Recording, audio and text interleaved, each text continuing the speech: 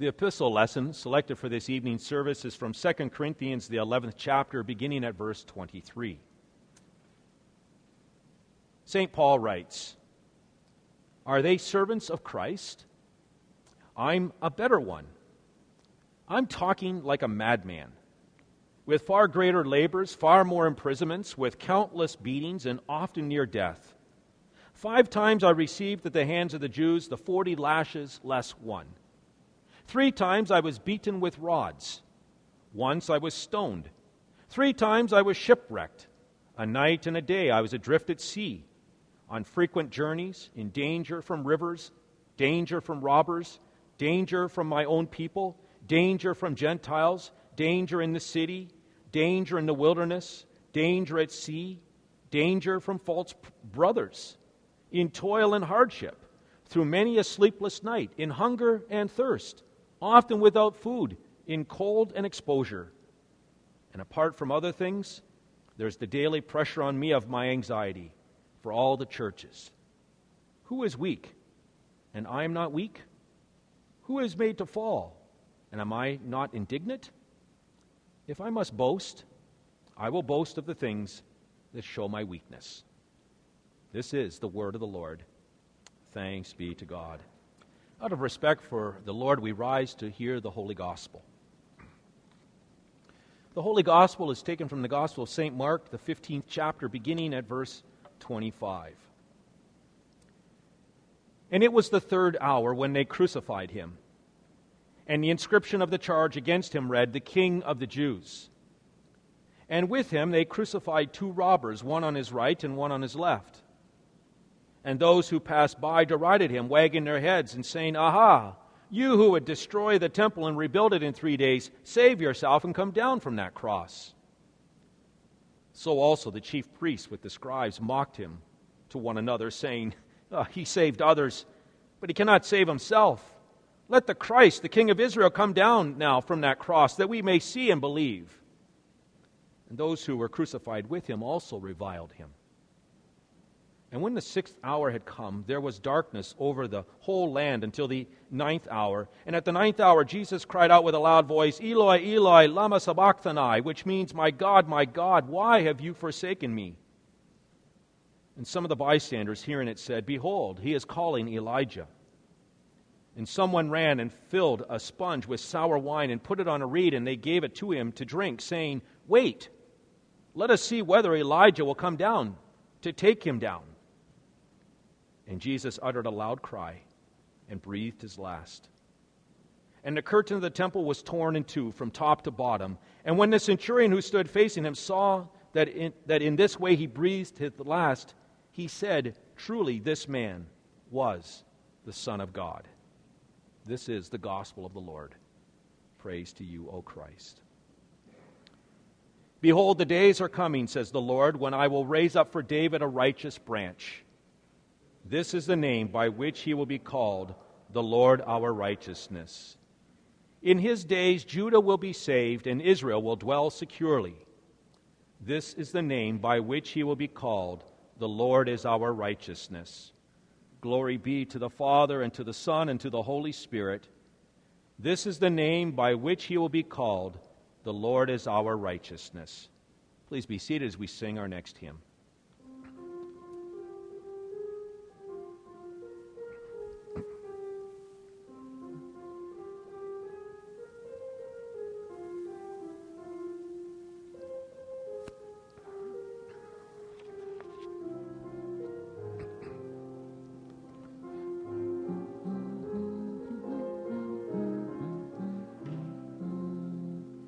The night will soon be ending, the dawn cannot be far.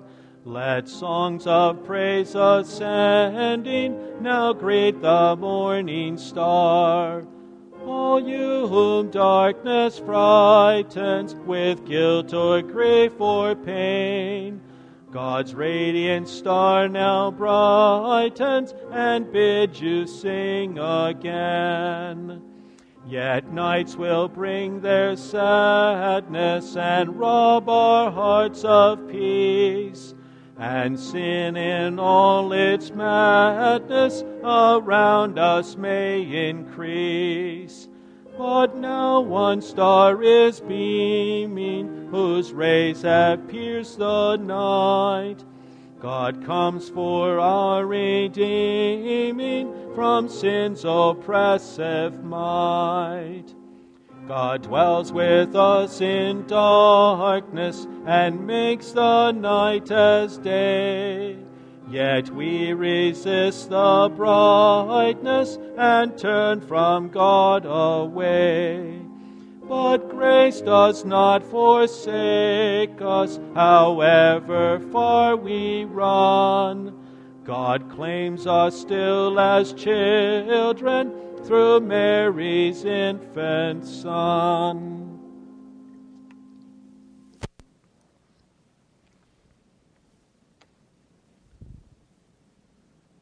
Well, God's grace, mercy, and peace is yours through Jesus Christ, our Lord and Savior. Well, the texts for this evening's message are the two readings I read to you earlier from 2 Corinthians chapter 11 and also Mark chapter 15. If you watched the service last Wednesday evening, you'll know that I began the sermon series entitled God Wears Masks, or the masks that God wears. And I started off that sermon by talking about an incident that happened to me when I was shopping in Meijer grocery store. As I was wandering through the meat section, someone greeted me saying, "Hello, Pastor. How are you doing?" And I looked at that masked person and I responded, "Oh, I'm sorry. I didn't recognize you behind that mask. I didn't recognize you behind that mask."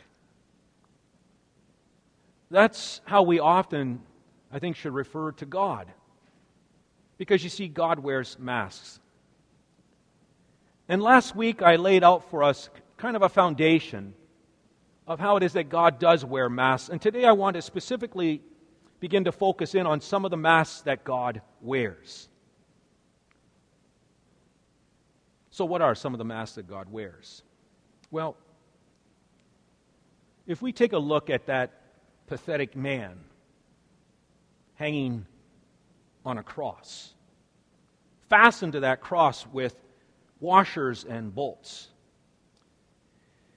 If we look at that man and think about him, I mean, here's this man who claimed to be a rabbi, but also the Son of God, hanging on that cross.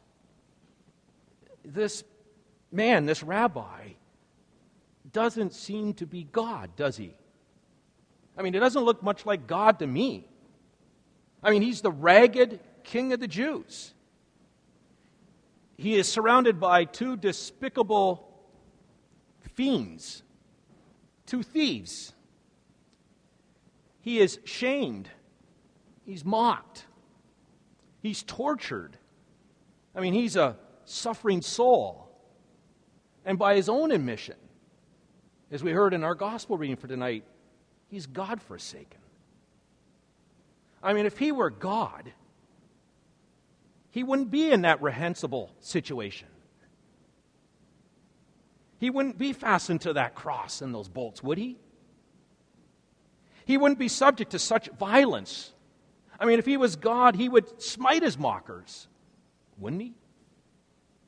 If he were God, wouldn't a legion of angels descend from the heavens to slay the Roman guard? And if he were God, wouldn't he be sitting on a throne in a majestic palace where world leaders could flock to him and he could give them sage advice? But Isaiah the prophet reminds us he had no beauty or majesty to attract us to him. There was nothing in his appearance that we should desire him. He was despised and rejected by mankind, a man of suffering and familiar with pain. Like one from whom people hide their faces, he was despised, and we held him in low esteem. If he were God, Jesus is God, isn't he? He's just got a mask on. He wears the mask of suffering. And it's amazing to me, of all of the spectators who witnessed his crucifixion, there's only one who saw behind the mask and recognized him for who he is. And did you hear who that was in the gospel reading? Of all people, it was a centurion. A Roman centurion who said, truly this man was the Son of God. Oh my. I didn't recognize him behind that mask. I mean, the crucified Jesus doesn't look very much like God. It's no wonder that the gospel is foolishness to people and a stumbling block to so many people in this world. But then again, I might ask you, what do you expect God to look like? I mean, based upon God's promises in the Old Testament, dating all the way back to the Garden of Eden, why wouldn't we expect God to wear a mask of suffering? I mean, God promised that one of the descendants of Adam and Eve would crush the head of Satan while being bruised in the process. Psalm 22 is the voice of the Messiah as he hangs on the cross being crucified. Isaiah 53 foretells that the Savior will be a suffering servant who will take up our pain and bear our suffering. That he'll be considered punished by God, stricken by him and afflicted. He'll be pierced for our transgressions, crushed for our iniquities, and the punishment that brought us peace will be laid upon him, and by his wounds we will be healed. So why wouldn't we expect God to wear the mask of suffering? In these prophecies that I just shared with you, God's love for us is made manifest. I mean, God desires to repair the damage made by man's sin. And the way that God repairs the damage is that he who is holy becomes sin. God who is eternal subjects himself to death. Jesus talked about the necessity of him dying, of him suffering on numerous occasions. He did so with his disciples. And on one such occasion, Peter said to Jesus, he said, "We will never let this happen to you. We will never let you be crucified. We won't let you suffer that way."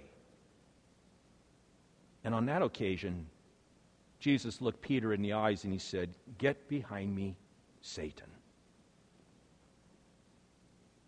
For you see, Jesus was willing to wear the mask. In fact, he was eager to wear the mask of suffering. Oh, we probably would prefer a God who masquerades as an angel of light. But St. Paul says that's Satan's role. Satan masquerades in this world as an angel of light. Oh, we would probably prefer to have a God who makes the front page of Time magazine or People magazine, or who's an internet sensation, or who, using the popular buzzword these days, who's woke, who fans fawn over, who lives in a fancy mansion in Beverly Hills. Well, we probably would prefer a God who's adorned in a Tommy Ford Windsor base-skin three-piece suit, who promises everyone that if you just listen to him and put his principles into practice, then he'll make you healthy, wealthy, and wise. Yes, we want that God who gives us only mountaintop experiences and affirms our life choices. But friends, that's not the God who saves.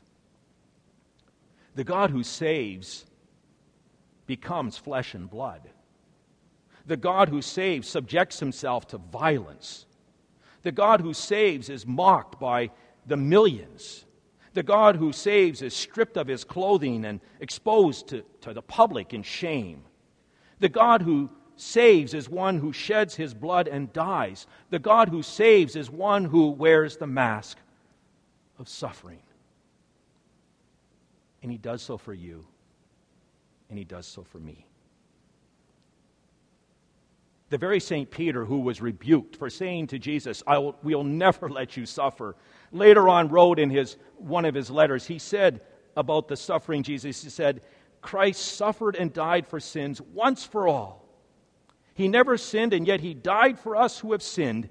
He died so that he might bring us to God. Peter got it. His God saves by wearing the mask of suffering. The merit of Jesus' suffering is sufficient to atone for the sin of every sin that has ever been committed in the past, the present, and the future. When Christ died on the cross, he died for every single sin that any person in this world commits. He died for all people. His once and for all atoning death needs no repetition. As the writer to the Hebrews says, we have been made holy through the sacrifice of the body of Jesus Christ once for all. One of the theologians I read as I was prepared for this sermon series made this comment, and I quote, "The eternal God is veiled behind the broken body of Christ. Christ dons our masks of dishonesty and sinful empowerment and is crucified for this, for the sake of our unmasking.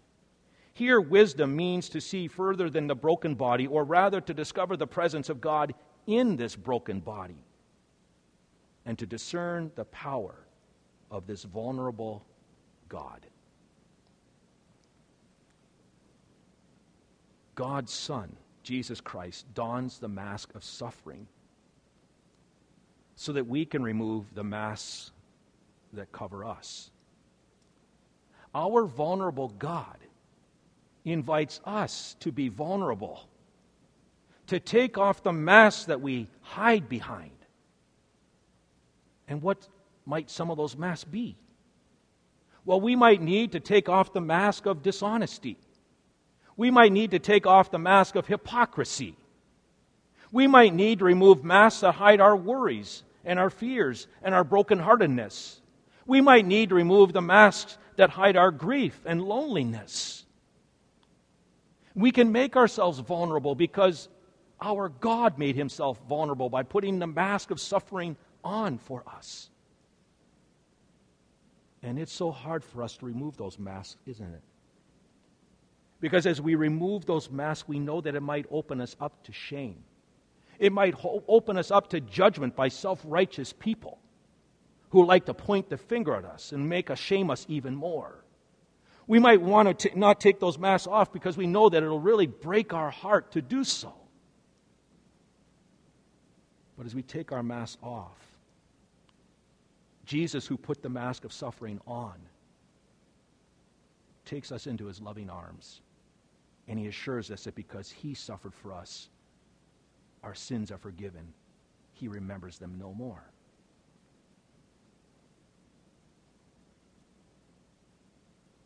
Jesus, God's Son, our Savior, also wears the mask of suffering so that he can empathize with us.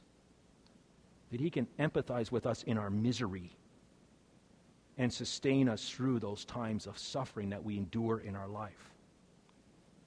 Dietrich Bonhoeffer knew what it meant to suffer and engage with suffering. In one of his letters from a prison cell as he awaited execution at the hands of the Nazis, he stated from his place of despair, "Only the suffering God can help." St. Paul makes a similar claim in the text that I read tonight. In that epistle lesson that I read earlier, Paul lists a litany of the ways in which he suffered as a disciple of Jesus Christ. And yet Paul says, if I must boast, I will boast of the things that show my weakness. And then one chapter later, he says why it is that he can boast. Because in his struggles, as he was dealing with this thorn in the flesh, Jesus came to him and said, "Paul, my grace is sufficient for you, for my power is made perfect in your weakness." And then Paul concludes, he says, "Therefore I will boast all the more gladly about my weaknesses, so that Christ's power may rest on me.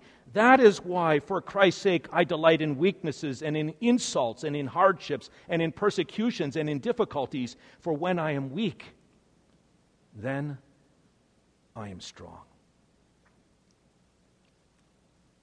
See, Bonhoeffer and St. Paul and countless other Christians have come to learn that as they've gone through their times of suffering, that they can cast their worries and their burdens and their fears onto Him who wore the mask of suffering. And He understands. He gets it. He empathizes. And in fact, He invites us to come to Him and He will give us rest. I love this passage from Hebrews 4, and I refer to it often. But in Hebrews 4, we're told God is able to empathize with our weaknesses, for He who has been tempted in every way and has suffered in ways that we will never experience invites us to approach His throne of grace with confidence, certain that we will receive mercy and find grace to help us in our time of need. Friends, I don't know all the suffering that you're going through. In fact, I really don't know any of the suffering you're going through. But I do know the one who wore the mask of suffering. And tonight He invites you to lay all of your worries and fears, all of the pain and misery that you're experiencing on Him. Take it to Him in prayer, and He will relieve you of your burdens as He reminds you of His continual love and presence. You will receive mercy from Him. You will find grace from Him to help you in your time of need.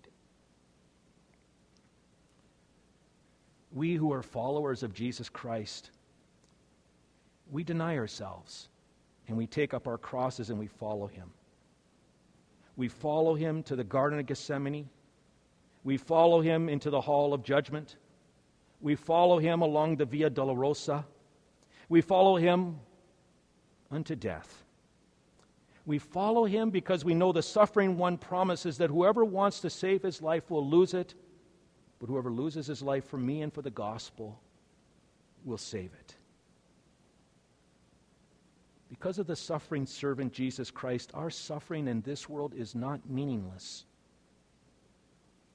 It is actually part of the total plan of God, who has chosen to redeem us through the pathway of suffering.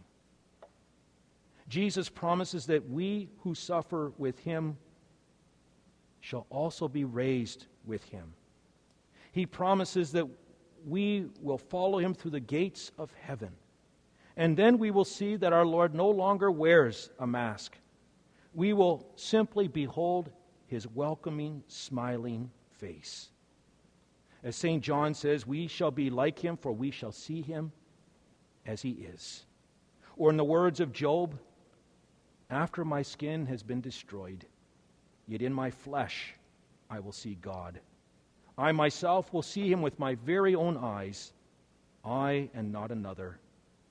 Oh, how my heart yearns within me.